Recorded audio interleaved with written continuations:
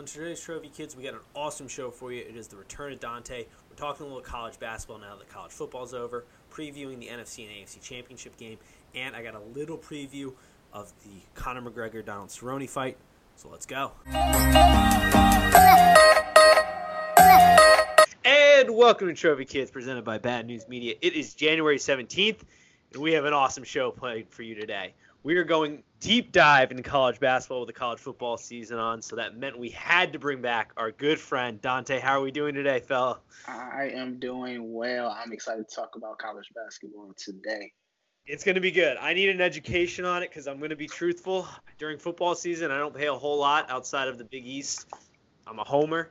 I pay attention to my Xavier Musketeers, which we'll briefly touch on here later as we do a deeper dive in the conference. But you and Tim are my basketball gurus at this point now, so we're going to talk some basketball. We're going to get into it, but first, we have the darkness is approaching us quickly.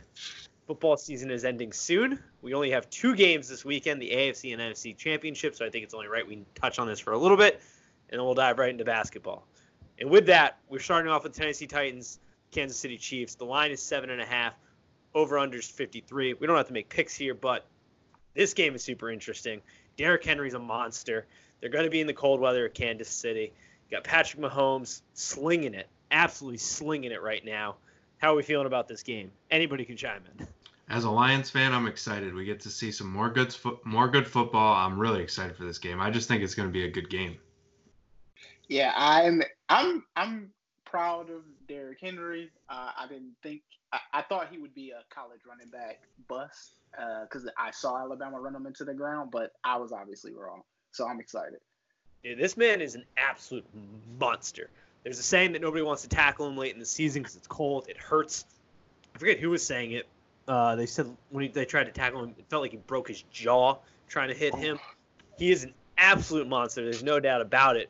But they are running into an offense that, let's just face it, is the premier offense probably in the NFL and the Chiefs.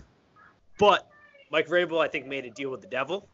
I think that the Titans are a tough out. They're the most competitive team right now. They're the hottest team right now. Maybe not they're not the most competitive. That was the wrong phrase. They're definitely the hottest team right now. I don't know if they're going to cover a 7-point spread. I'm going to tweet out all my picks as we get closer to game time. It's going to be a real gut check. But I think they might keep this close. I think it might be closer than most think, just because of the fact that you can control the clock and continue to run Derrick Henry. And he honestly doesn't seem to be feeling much of he doesn't seem to be letting up with the load that he's taken on. I do like the Titans in a close game here, or to keep it close, not necessarily to win. But the fact that Vegas is telling me that it's a 7.5-point spread does scare me. Yeah, I don't know when they get over that 7-point number, it's like they tell you something. Yeah, it is. I think I'm going to lean Chiefs because I feel like it's foolish to bet against them, but I don't know. It's hard. It's hard to go against the Titans in the way they're playing right now to at least muck it up and make it a close game. But God damn, the Chiefs' offense is good.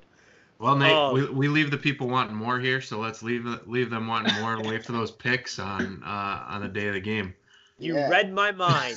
Make sure you are following at Trophy Kids Pod on Twitter and Instagram. I will tweet out my pick there.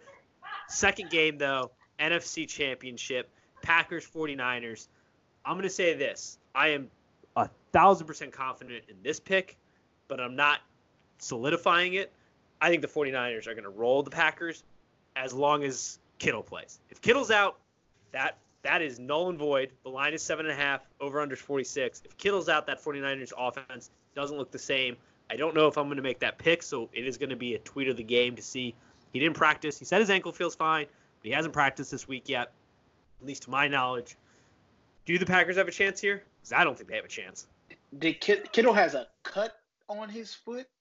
Yeah, something like that, the ankle or whatever. Ankle? Yeah, I saw that. I think he's going to play, but I can tell you this just tangentially. In Chicago, people are not happy about this game. That's fair. Say that. Yeah, that's fair. I would imagine that they're not too thrilled, especially because the Packers are not like some. I know they've won 12 games, but I mean they win ugly. They muck it up. They They're don't not play good.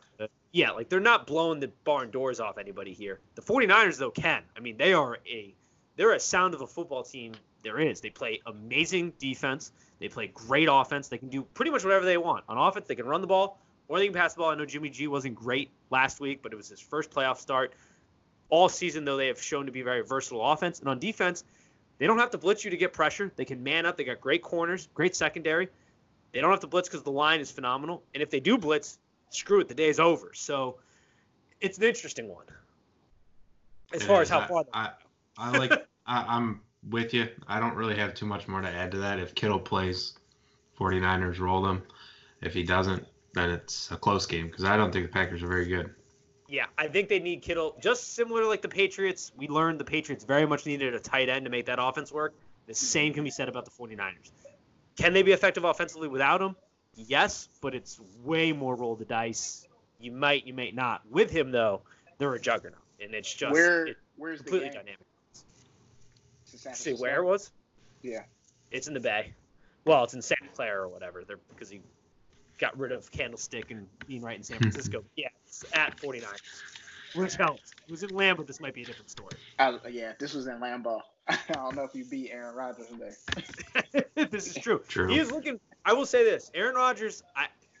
He seems to be declining, but this year, late in the year, he seems to be doing Aaron Rodgers things. When third down rolls around, and he just makes things happen, which is scary. But I just don't think the Packers have enough this year to go the distance. I think their road ends here. But I will wait to give out the official pick until Sunday because it depends on if Kittle plays. Which I think he's going to, but it still depends. With that, though, as I move my face away from the mic, as we all should, let's get to college basketball. I have some questions that need to be asked, but I will give you, since you gracefully came onto the show today and gave us your time, I will give you the opening statement. You can say whatever you want about college basketball. First thing off the brain before we get deep dive into it. What do you got for me? Shooters are not shooting well in college basketball, and if you haven't watched any college basketball, this might not be apparent, but the 3-point percentage is abysmal. I don't know if that's going to translate to the tournament, but if it does, we're going to see a lot of games that look like football scores instead of basketball scores. So I have noticed that with my own Musketeers, which we'll definitely talk about here. Do you think it's because they moved back the line? I mean, they didn't move it back that much. You think it has that big of an effect? I think it does have that because you have players who could hit the 3-point at that shorter distance that just those few inches at this longer distance is insurmountable. Interesting. I would not have guessed that. It makes a lot of the big men less effective because the big men can just barely hit that 3 to spread the floor, and now they can't anymore. It's such a big jump, especially with people now only playing like 1 or 2 years in college, and they're so young. It's such a big jump from the high school line that it's a big difference. So when they instituted that, I thought the true shooters would still be good. And what it was going to do was open up the floor for some more off-the-ball movement, a little bit more scoring within the lane. I don't think it's necessarily helped in that fashion. I thought this was going to be somewhat of a plus. Do you think they keep it then if it's been that big of a downgrade? I think they keep it because the players will adjust. Yeah, the players will adjust. It takes a year. I mean, just to give you, it'll take a year. Just to give you an example, I mean, the Spartans at one point during that terrible game that they played were 1 for 11 from the 3-point line, but it wasn't like the Boilermakers were any better. They just made a few more. Yeah, that's fair.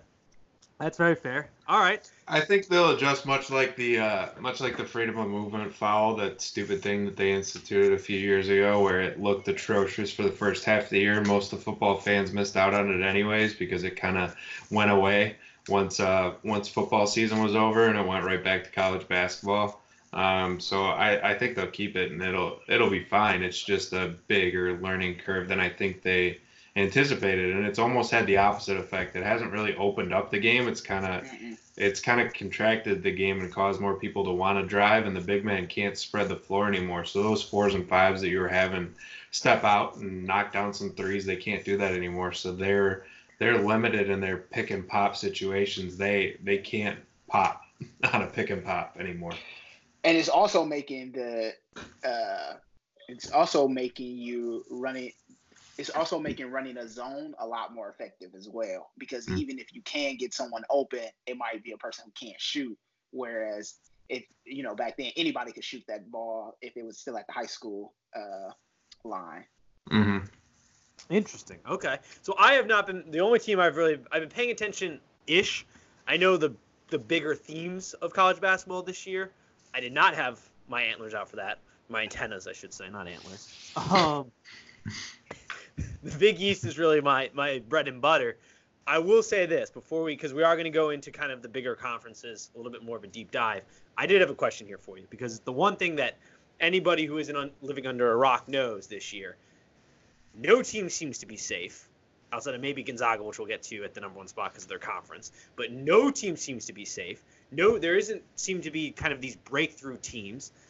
So my question is that more of there seems to be more evenly distributed talent throughout college basketball this year, or a lack of talent that has created kind of a power vacuum where we have these teams, just for example, Duke, who's losing to SF Austin. Stephen F. Austin. Yeah, jeez. There you Catch go. my breath there. You say You got it all. Auburn losing. You got number 4 Auburn losing to Alabama.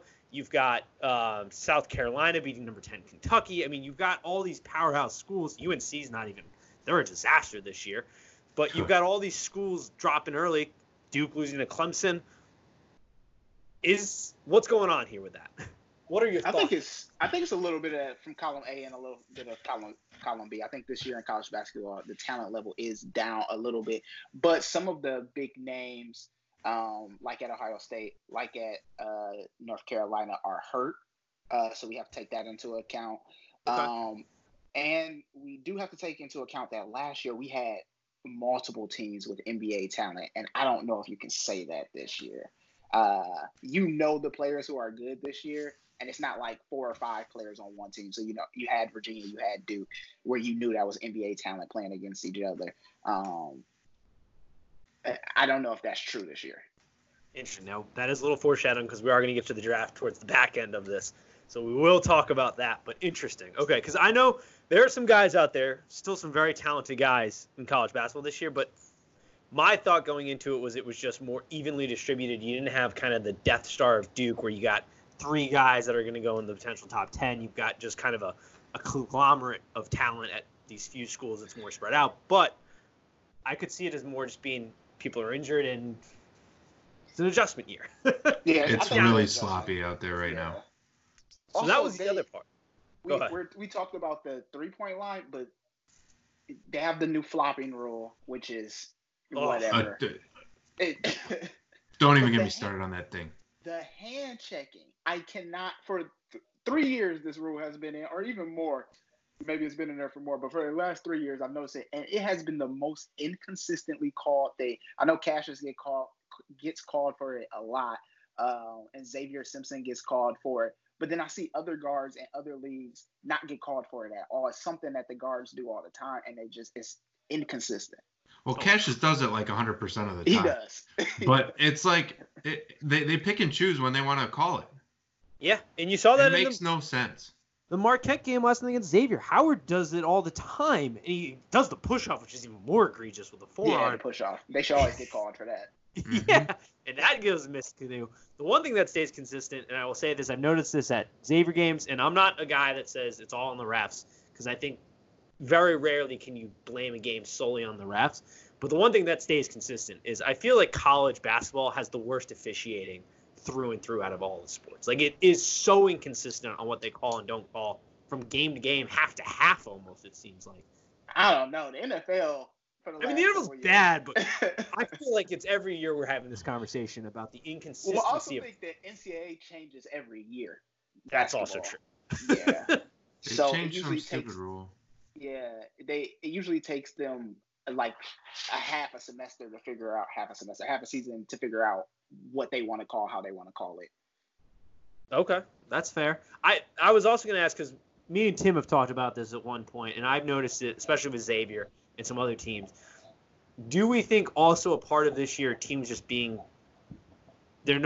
one singular dominant team, is it's taking longer for teams to kind of get into a groove? Because it does seem like there's just a ton of sloppy basketball. And I don't know if that's whether it's just taking longer to adjust, coaching is taking longer to implement schemes, but it seems based off the games I have watched, that no team is really immune from it, and there's a lot of just overall sloppy play.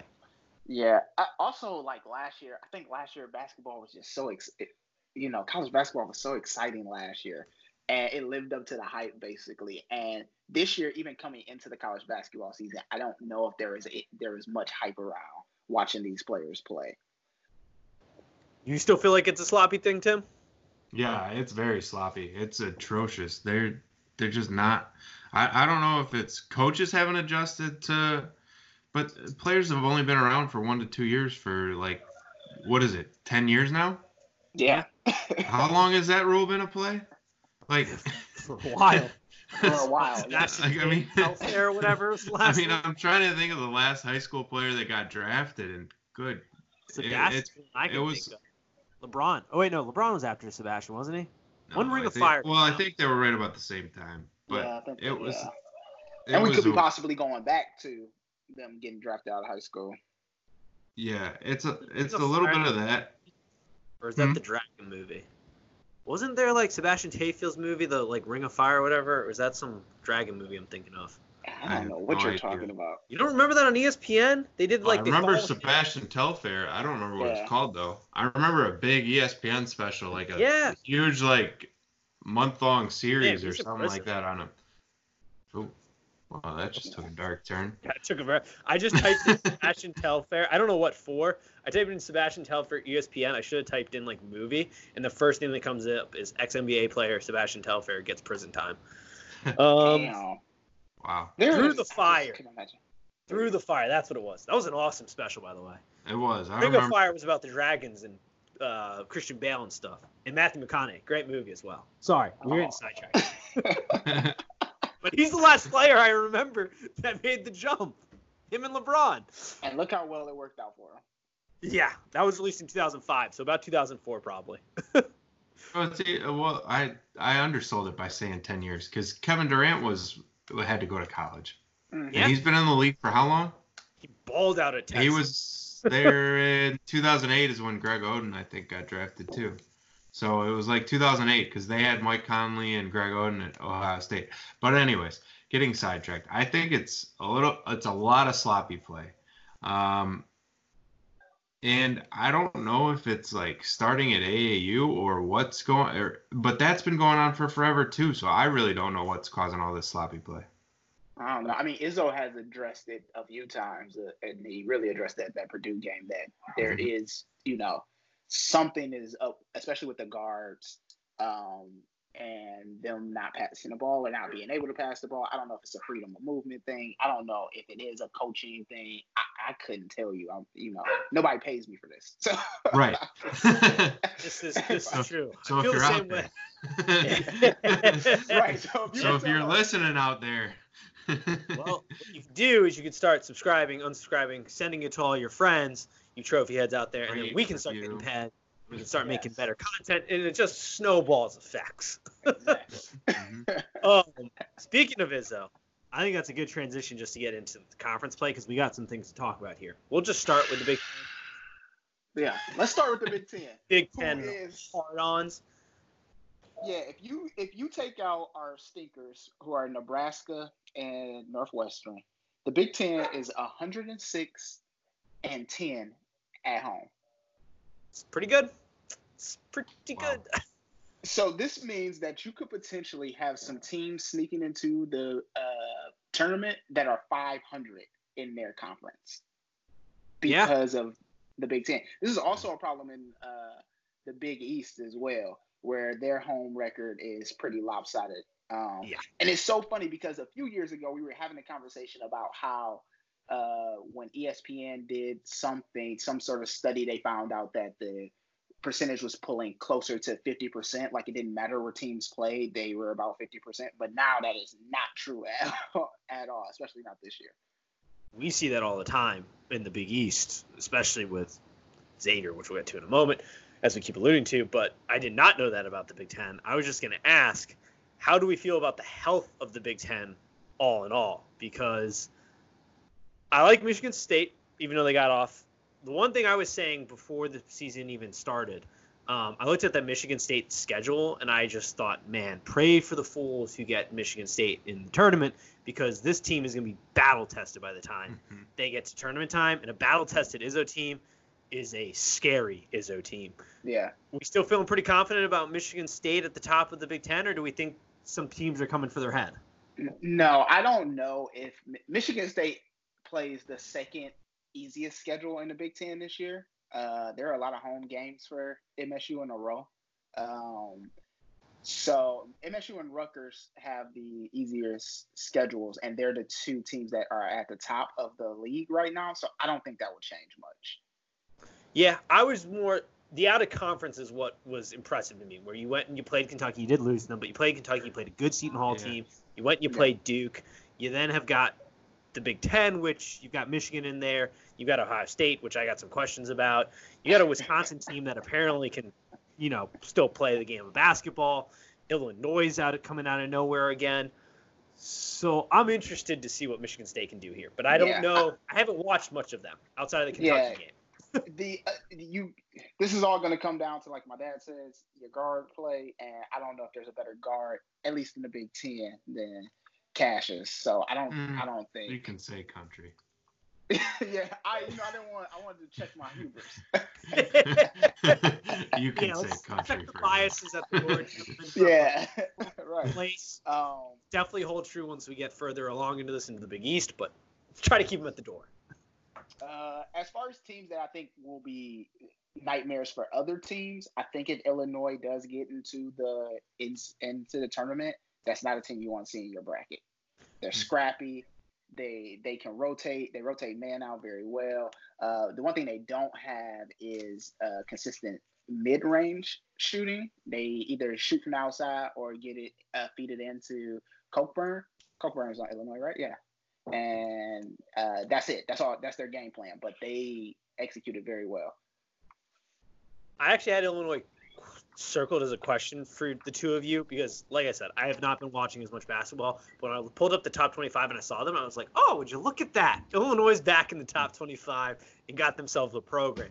So they are legit is what you guys are thinking. They are, but like I said, they have a very simple game plan. So if you disrupt that game plan in any way, so if their big man gets into foul trouble or they can't hit the outside shot, then you're going to blow them out by 20, which is what happened when they came to the Breslin Center.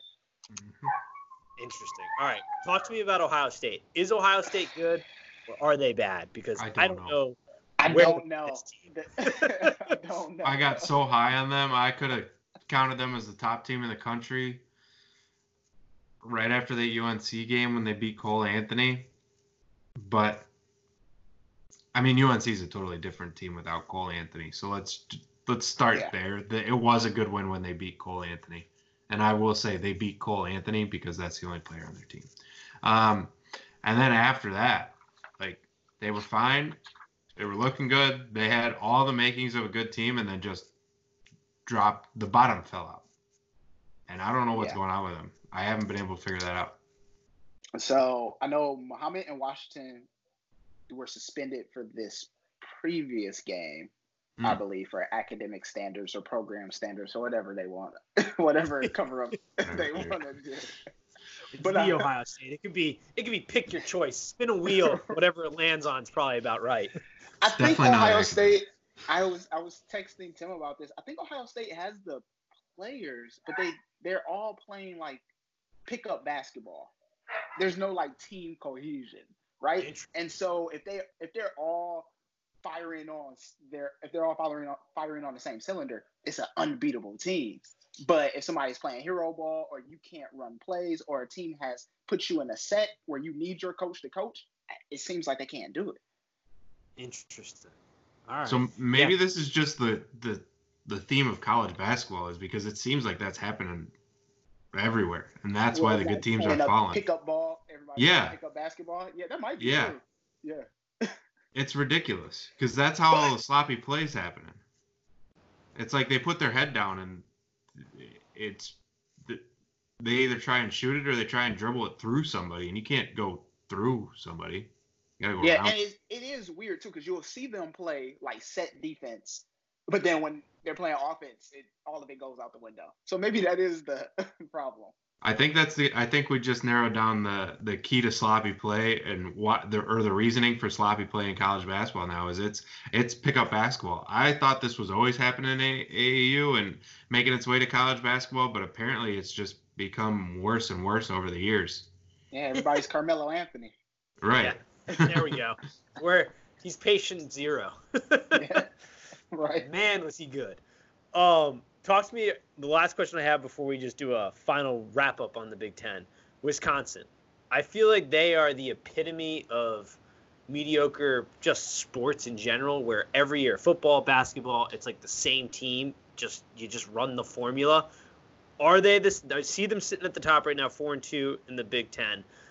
Are they the same team that's gonna make the tournament?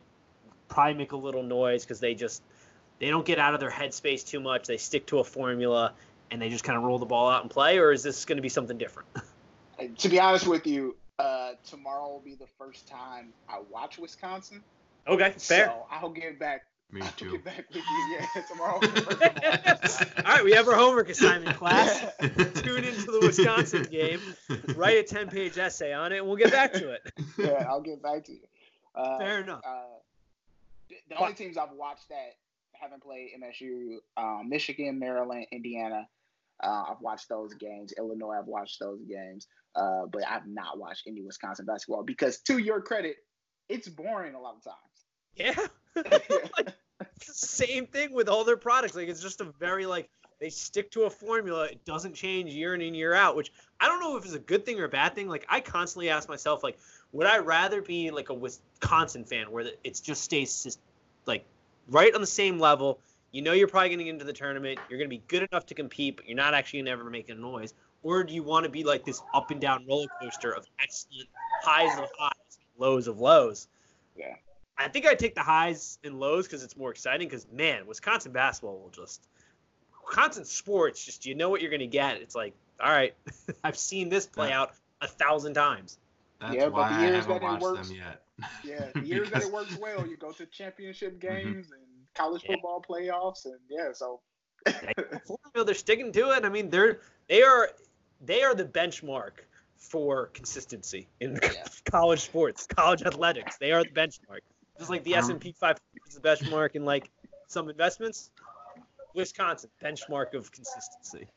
Yeah, I remember scrolling through and finding Wisconsin, Iowa, and saying, "Oh no, never mind." No, absolutely not.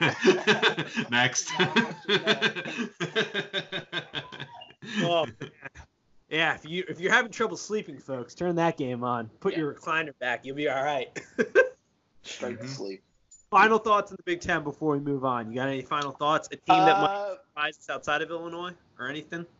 Oh, a team that will surprise you? I think Rutgers. If Rutgers keeps consistent, it's another team you don't want to see in your bracket because they'll probably upset a 2 seed. I don't know if they'll upset a 1 seed, but they'll definitely upset a 2. Interesting. All right. I like that. Yeah, I'm going to have to watch Rutgers. I'm on the list. Never thought I would say that phrase in my life. They're good. They're decent. But the bottom might fall out. We never know. Yeah, that's fair. Talk about my favorite league next, the Big East. Big East. John Rothstein told me this is the best conference in college basketball this year. Oh, my goodness. One point, they were predicting 7 teams. It looks like we're probably going to get 6 if it stays. If Xavier's in that 6, it's not going to happen. No, I'm smelling NIT all over Xavier right now. We got the NIT stink bug. I guess we should just let's just get it out of the way with Xavier. Just go with Xavier. We're going to cover him. Would you like to open the floor, or would... No, you go ahead. Okay. Yeah, go ahead. Talk about him. Let it all out. Talk about this guard play. Oh, man. This is atrocious. I don't know what we did this offseason, but it apparently wasn't building off basketball of last year. Last year at the end of the season, it seemed to be we started to get some kind of fluidity with our team. Pieces seemed to be fitting together. Everybody, I think pretty much anybody who watched Xavier said, okay, it took Steele a while to get it going. We got it going. Here we go. This year, it's stand at the 3-point line, Watch somebody dribble around for 25 minutes, jack up a three, and then hopefully go play defense. I don't want to see Carter shoot another three. I don't want to see Q probably ever shoot another three for right now until you can get better. I want to see guys like Scruggs realize, because here's the thing, Xavier's guard play is good when they realize, oh, we can pretty much get to the basket when we want. Like when Scruggs is like, I want to get to the basket, he's getting to the hole.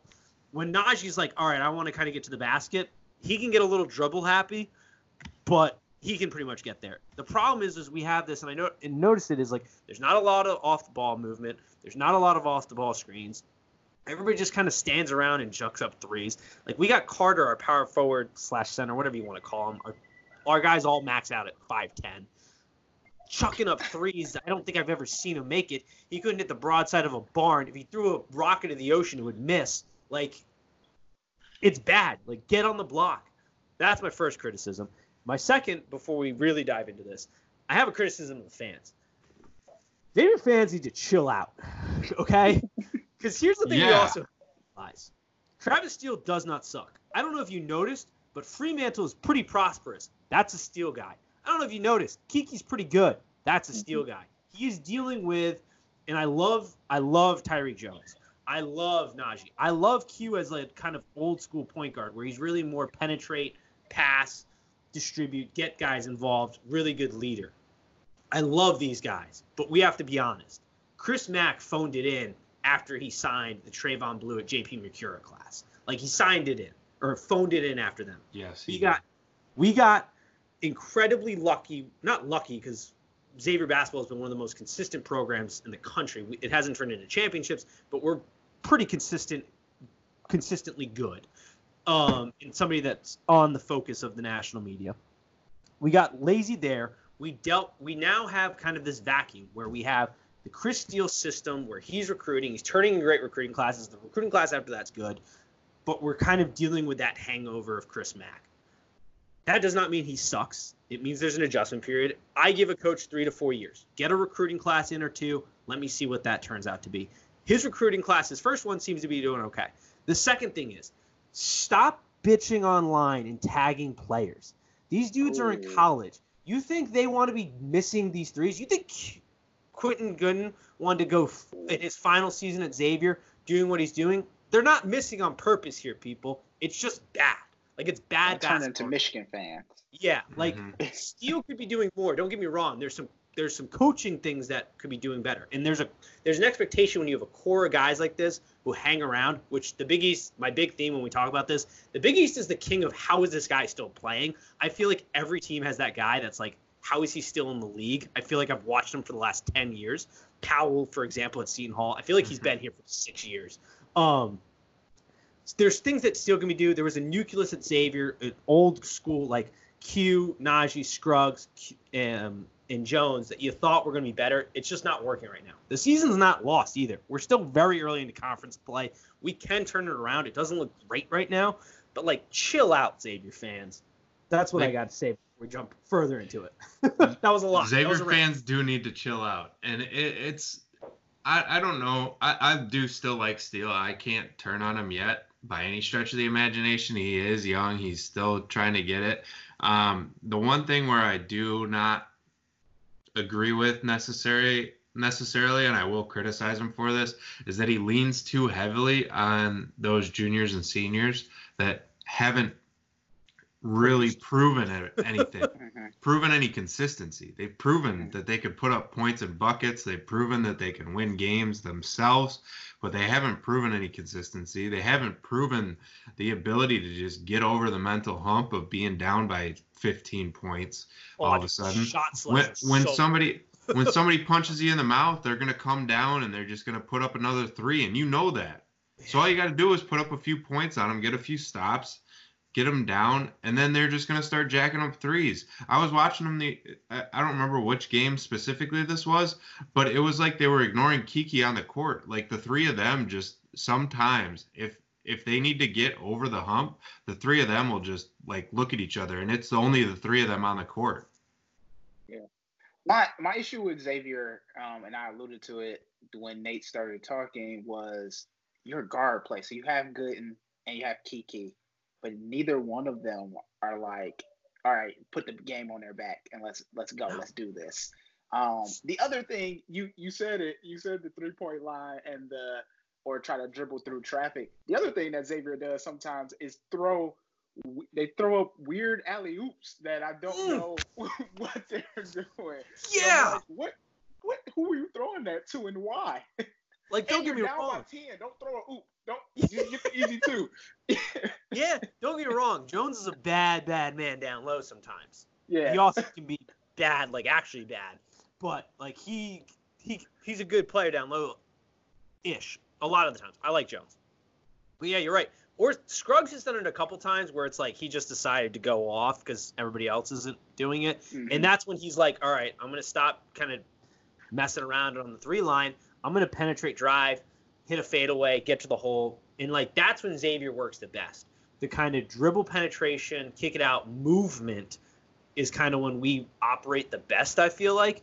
And we just haven't – we lean super heavily on defense, which has gotten sloppy because that's been Steele's focus. That's always kind of been Xavier. Like, that's a Chris Mack thing. Chris Mack was always super into defense. It's why when we found ourselves in tough games, his mind went to mush offensively, and you're seeing that at Louisville to a point. You are – no, not to a point. That's exactly what you're seeing like, at Louisville. They almost got beat by Notre Dame. Oh, man. Dude, the greatest secret last year was just – watched Louisville bet the second half line because whoever they were playing is going to come back on them because it is. Mac's brain goes to mush. And, like, I think that's part of a young coach in Steele trying to figure out his identity of, like, how much of Mac am I going to have and how much of Steele am I going to have because the system's been working for so long. And it's just – it sucks because we've gotten used to being good and we're not that good right now, but I think everybody just needs to chill for a second. I think Tim brought up a good point. Xavier does get down by like 10 or even 8 sometimes, and it seems like they just give up or they like throw out the game plan. I'm just like, there's still plenty of game left here. College basketball is a game of runs. Just weather the storm. Like, you'll get the next one. Like, I mean, it's just like they go down by 8, and then all of a sudden you look at the score again, they're down by 15. You're like, where the hell was your 8-point run? Like, just start playing some basketball. Just keep it going. I mean, it like I don't want to criticize the players too much because they are college kids, but it's like Coach Steele doesn't know what he's getting from them on a daily basis. So sometimes he'll try and ride them out and try and weather the storm with his seniors and juniors. I mean, Scruggs and Najee are practically seniors anyways, but even though they're not, but regardless, that doesn't matter. So, but I mean, it's like you never really know what you're getting from them. Yeah, I think your saving graces here are Scruggs, and I know you said that it was kind of a hindrance, but I'm going to turn it into a positive that they do have that core that has been there for a while, so they're battle tested, and so that can be a weapon. And they've been in big games, so it's not like this season's not lost yet. Like, I am so tired of going to games because I have season tickets. That humble brag. I have, guys screaming, Q, you suck. Najee, you suck. I'm like, it's fair to criticize them. Like, constructive criticism, pointing out weaknesses and flaws as we're just doing is fine. It's just like the fans have turned so sour on a team that, like, just isn't playing good. They're playing sloppy. They're playing bad shot selection. Like, there are things that we can fix. Xavier, shot selection, passing is so sloppy most games. Like, there are things that fundamentally we can fix that will make us more competitive.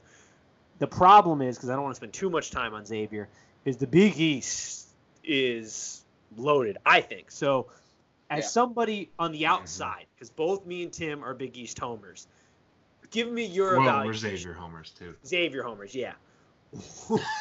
What is your evaluation? Is the Big East, should I believe what my eyes are telling me, what Josh Rothstein's telling me, what the world's telling me, is the Big East as good as we should believe them to be? Because I think it's very competitive. I think the Big East and the Big Ten are two sides of the same coin.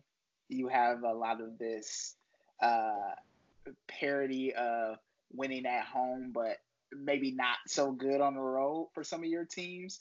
The other thing is the Big East has 5 teams or 6 teams ranked in the net above 80, but the Big Ten has 5 teams ranked in the top 50. So in the net. Fair. So we only have 10 teams, so yeah. We are a small conference.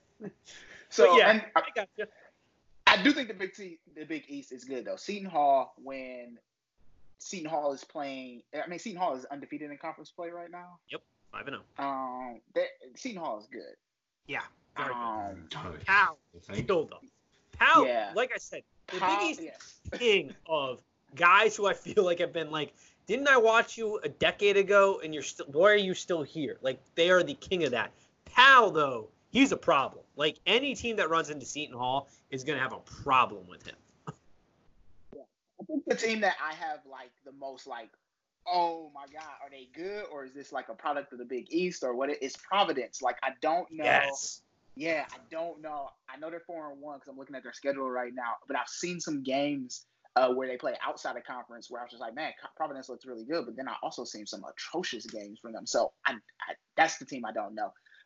Nova is obviously good, and Butler's Butler's legit. Yeah, they're legit, but yeah, they're one of those teams where I don't know about Butler. I do think the Big East is good. So if that's your question, my answer is yes, the Big East is good. All right, that's what I wanted to hear. Tim, do you have any thoughts because we spent probably way too much time on Xavier, but any thoughts on the Big Ten overall? On the Big East, East. I'm just excited. I mean, they're a conference where you get to know the names of the players, and so you know them. You don't see that in too many other conferences. The Big Ten, you do see that in. Maybe I'm just saying that because it's Michigan State and Michigan. Yeah. That I focus on the most because you really get to know those two teams. But it's fun to be able to watch guys for 2, 3, 4 years for sure. I'd agree. Yeah.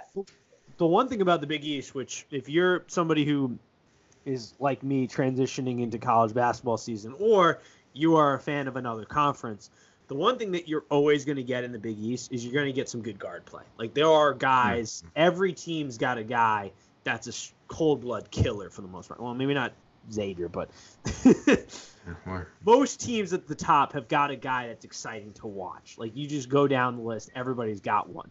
Howard, if you haven't watched him at Marquette, is phenomenal. Powell, incredible. Yes. Like, it's just down the roster. So it is a fun conference. We'll see if the Big East things, though, and where we're super hyped. We get to the tournament and everybody's out by like game 2, except for I'm not in it this year, but like the very top dogs. Yeah, I know we were talking about the ACC, and I know the ACC has like that's where we're headed Duke next. Yeah, Duke just lost, but the ACC does have this issue with Duke. Like, I know Duke lost, but I don't know if any other team is really that good in the ACC. So that's a phenomenal transition because that's exactly where I was headed next. Like, I don't know what to make of the ACC this year because Tim hit on it. You know, UNC is dealing with a pretty significant injury problem there. Duke is, I don't know. I'm not going to say decent game, but they're decent. And then Louisville. They're a Duke team, they're still really good. Yeah, Louisville, team. Yeah, but they've shown susceptible. Like, they lost to Clemson and they lost to SF Austin, and like they just do dumb things. And they just do Duke things. Yeah, they do Duke things. That's true. Yeah. You've got Louisville, who loses their minds late in games. You've got a UVA team that seems down this year. I don't know what to make of the ACC as a whole. Nah, I think we are seeing blips from Duke, and I think it's something that Coach K will figure out before he gets anywhere close to the tournament. Virginia obviously lost a bunch of NBA talent. North Carolina is not even the same team that they've been in years prior. And obviously Roy Williams had a lot to say. Although I was upset with Roy Williams' comment, you are a legendary basketball coach. We should be able to give you 5 kids from down the street and you should still be able to win games. Yeah, I don't know if you should be you should be doing a little better than 8-8. Yes. That's what I'm saying. He's still, even the kids that he has, I understand they're not his quality of player. He still should be able to win some games. It's North Carolina, too. It's not like North you have Carolina. To recruit really hard. Right. I mean, they still got, like, their walk-on's still, like, a guy who can, like, play at a lot of other schools. Like, there's still talent there. It's just not as insane as it has been in years past right now. they are dealing with an injury with what's his face, Anthony or Cole Anthony. Cole Anthony. Yeah. Greg Anthony's son. He is something, and if I'm him, I don't know if I come back to this team. No. You're out a couple weeks. You already showed what you showed. See ya. Yeah. Do we think Virginia Tech? Has anybody watched any Virginia Tech basketball? Because they are weirdly towards the top without Buzz right now of that conference at 4-2, 13-3 overall. I was surprised by that. What game did I watch? Oh, I think the only Virginia. Is the only Virginia Tech game I watched when they beat Virginia Tech beat Michigan State, right? Yes. Yeah, I think that's the only game. They looked really good. Okay, Yeah. so now it's coming back to me. Yes, Virginia Tech does look good. Yeah, like I was They look like surprised they have a full without Buzz team there. that they were there at like the top of the conference. That's it. I don't think I've watched too much. I watched the I Clemson. think they're good, but I Duke, can't yeah. break them down or anything like that.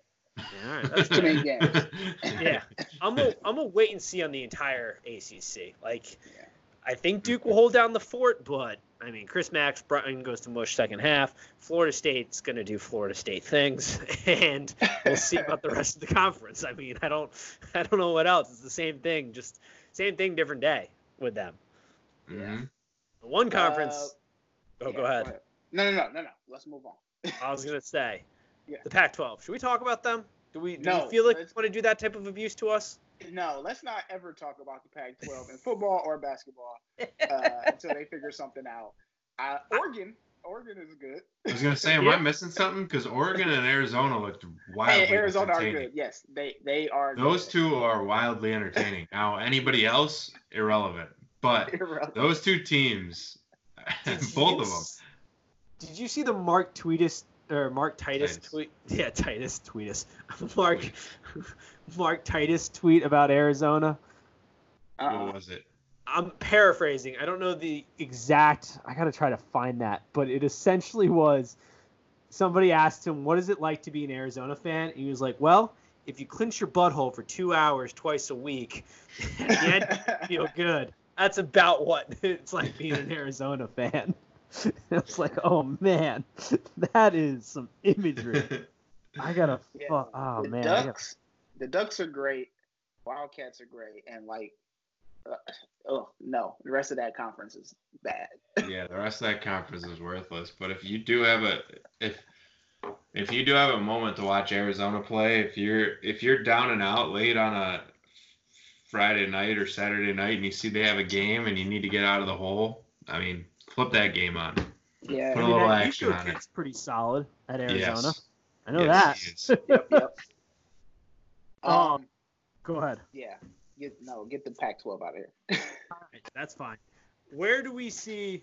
I mean, I don't really have much else on conference play, so an overall picture. Before we go ahead. I will say this: the Big 12, and maybe it's not even the Big 12, is really just Baylor. Maybe the only team in America who can win on the road in a hostile environment. So they got that Texas Tech win, and they got that Kansas win. It was great. Watching Baylor basketball is a very fun. If you just want to see some athletes jump out the building and you want to see some team play, they may be the only team that's playing like traditional college basketball. I was going to ask Yes. about Baylor. Real quick, I found the tweet. It is. And this is from Mark Titus, reading it word for word about what it's like to be an Arizona fan. He tweeted, this was in 2014. He recently just retweeted after one of their games. He goes, "If you ever wonder what it's like to be an Arizona fan, just clench your butthole for 2 straight hours twice a week throughout every winter." I was like, man, is that an image for being an Arizona fan? I was just going to ask, Gonzaga, I would assume, I know holding on to the one spot has been a crazy difficult task this You year, don't want it. but I can't imagine they're probably losing that.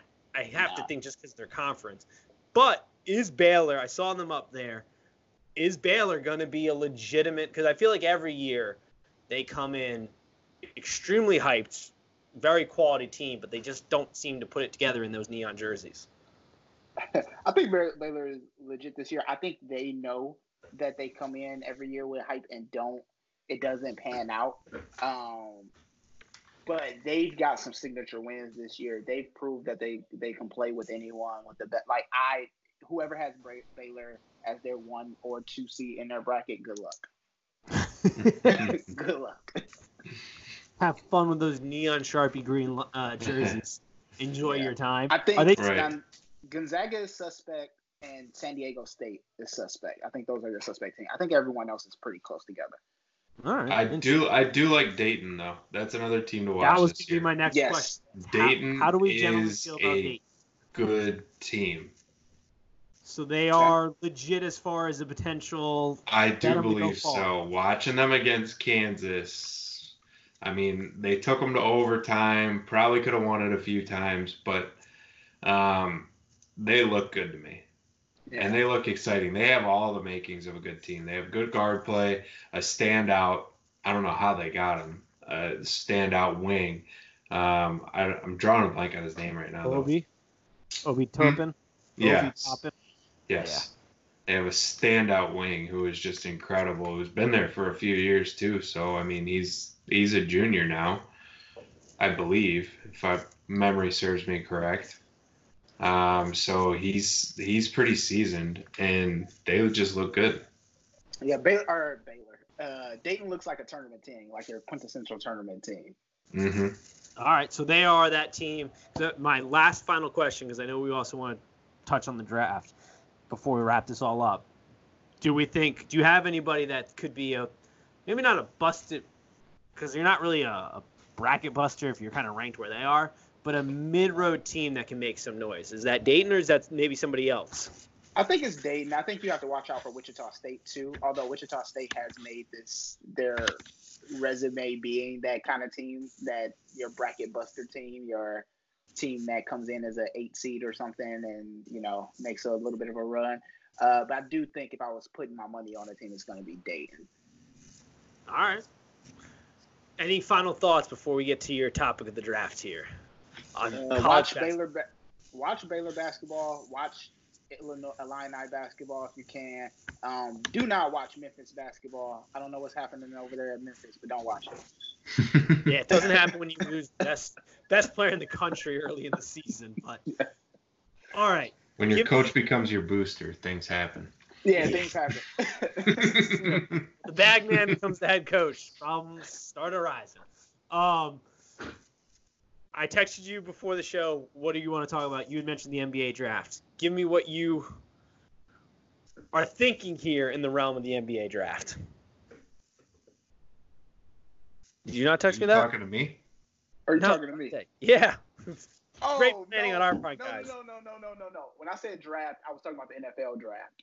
Oh, yeah, we'll get to that later. I thought you were the NBA draft. No, that was a joke. Oh, well, I have a question about the segment. draft. Never mind then. Way miscommunication. Getting that live. We all just had blank stares. Yeah. What the hell are you talking about, Nate? Yeah. I was texting Tim about Tua and. Oh, all right. Yeah. We can do a whole thing on that. We don't have time for that tonight. But I do have one question. Have you Anthony Edwards at Georgia? Yeah. I see him all over the place. I have not watched him. Is he as good as they say he is? So Georgia is a weird team. Tim is shaking his head. Yes, Tim is about chair. Yeah, Georgia is a weird team. So sometimes they look like the greatest team to play basketball. And sometimes they look like a Tom Crean team. Because they are. Yeah. And I don't know what that is. But yes, he is good. I'm gonna let Tim expound. I do like him. He is good. I mean, he's got like everything, and he's a hell of an athlete. And then all of a sudden, you just see him pull up from like 40 feet out and just drop a three. And it's like he doesn't even see the lines on the floor, so he doesn't know where a 3-point line is or where a 2 is. He just shoots it wherever he feels comfortable from, and he can light it up quick. Yeah, and Georgia, I want Georgia to be good. For selfish reasons, because Michigan State beat Georgia, so that's fair. I would like them to be good, and they seem to be hot and cold, but they're not the only team this year that's hot and cold. They're a quintessential Tom Crean team. Tom Crean. I mean, you never. It's like yes, like how Chris Mack's brain turns to mush in the second half. You know that. It's like Xavier's juniors and seniors right now. Like, you never know what you're going to get out of them on a night-to-night basis. You never know what you're going to get out of a Tom Crean team on a night-to-night basis. Yeah. That's her. What's Virginia's coach's name? What's that guy's name? Tony West Bennett? Virginia. Oh. Tony Bennett. Did you say or West UVA? Virginia or No, UV? no, Virginia. Yeah, Tony Bennett. Tony Bennett. So if there's two coaches that I know Tom Izzo could outcoach in his sleep, it is Bennett and Crean. That's fair. All right, I'll take it. I mean, he's a hell of a coach. All right. Izzo's taught Tom Crean everything he knows. Yeah, and I don't know what's Apparently wrong not. with Bennett. Because he's not having the right success that Izzo has. No, Tom Izzo has taught Tom Crean everything Tom Crean knows, so Crean he knows, might have that's right. he might have withheld some information, Absolutely. like how to win. That's on a like consistent Sensei not basis. teaching his apprentice his own death. Like Exactly. that's how you stay atop. Any final thoughts before we call this quits today? I'm good. I'm excited for college basketball to continue. Excited to watch some more games. And as always, go green. Go X. Yeah, go X. I got one. It's gonna be quick. Got awesome week of sports, but I am a big UFC guy. Been watching it since somehow I got away with watching that at a young age. I don't think my mom fully understood what I was watching because I was like the kid who couldn't even watch like the WWE, but somehow I was able to order these things on pay-per-view. I swear to God, I have no idea how I got away with it for so long. And then she just gave up. But heck of a fight card this weekend. UFC 246. The return, well, not the return of McGregor. He fought Khabib, but you got McGregor, Donald Cerrone, Showtime Anthony Pettis. Always fun to watch him. If you're a guy, I say this almost every time I feel like, but if you're somebody who wants to kind of get into the UFC, this is a great card to buy. Holly Holmes is fighting in a championship fight.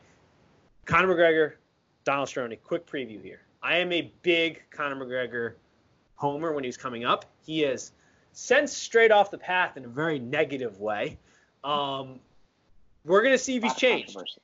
Yeah, a lot of controversy surrounding him. He seems to be, and this will be a test, but because in his press conference, he was very complimentary to Donald Cerrone. He hasn't been doing the normal Conor things. This is a man who got to the top of the mountaintop in no way a UFC fighter has ever gotten to. He is arguably the most famous, I would say, probably, in the world at his point. You could argue some other guys now, but he climbed the mountain. He was a two-division champion at the same time. He's a phenomenal fighter. Unfortunately, his controversies overshadow, which we see this from time to time with great athletes where they kind of get to the mountaintop and then shit starts to hit the fan and it overshadows their greatness.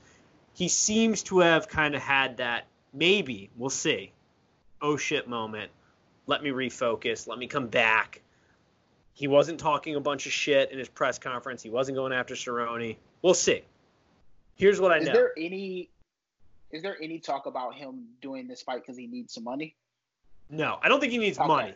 Yeah, Okay. because he's got the whiskey company that's going great. He's got that unless he blew the $100 million he made off the Mayweather fight or whatever.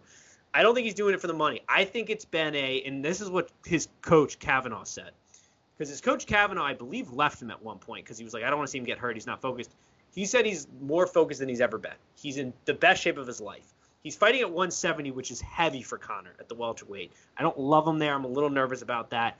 His come up was at 145, where he absolutely destroyed it. I mean, that's when he had precision, timing, mixed in with that howitzer of a left hand he has.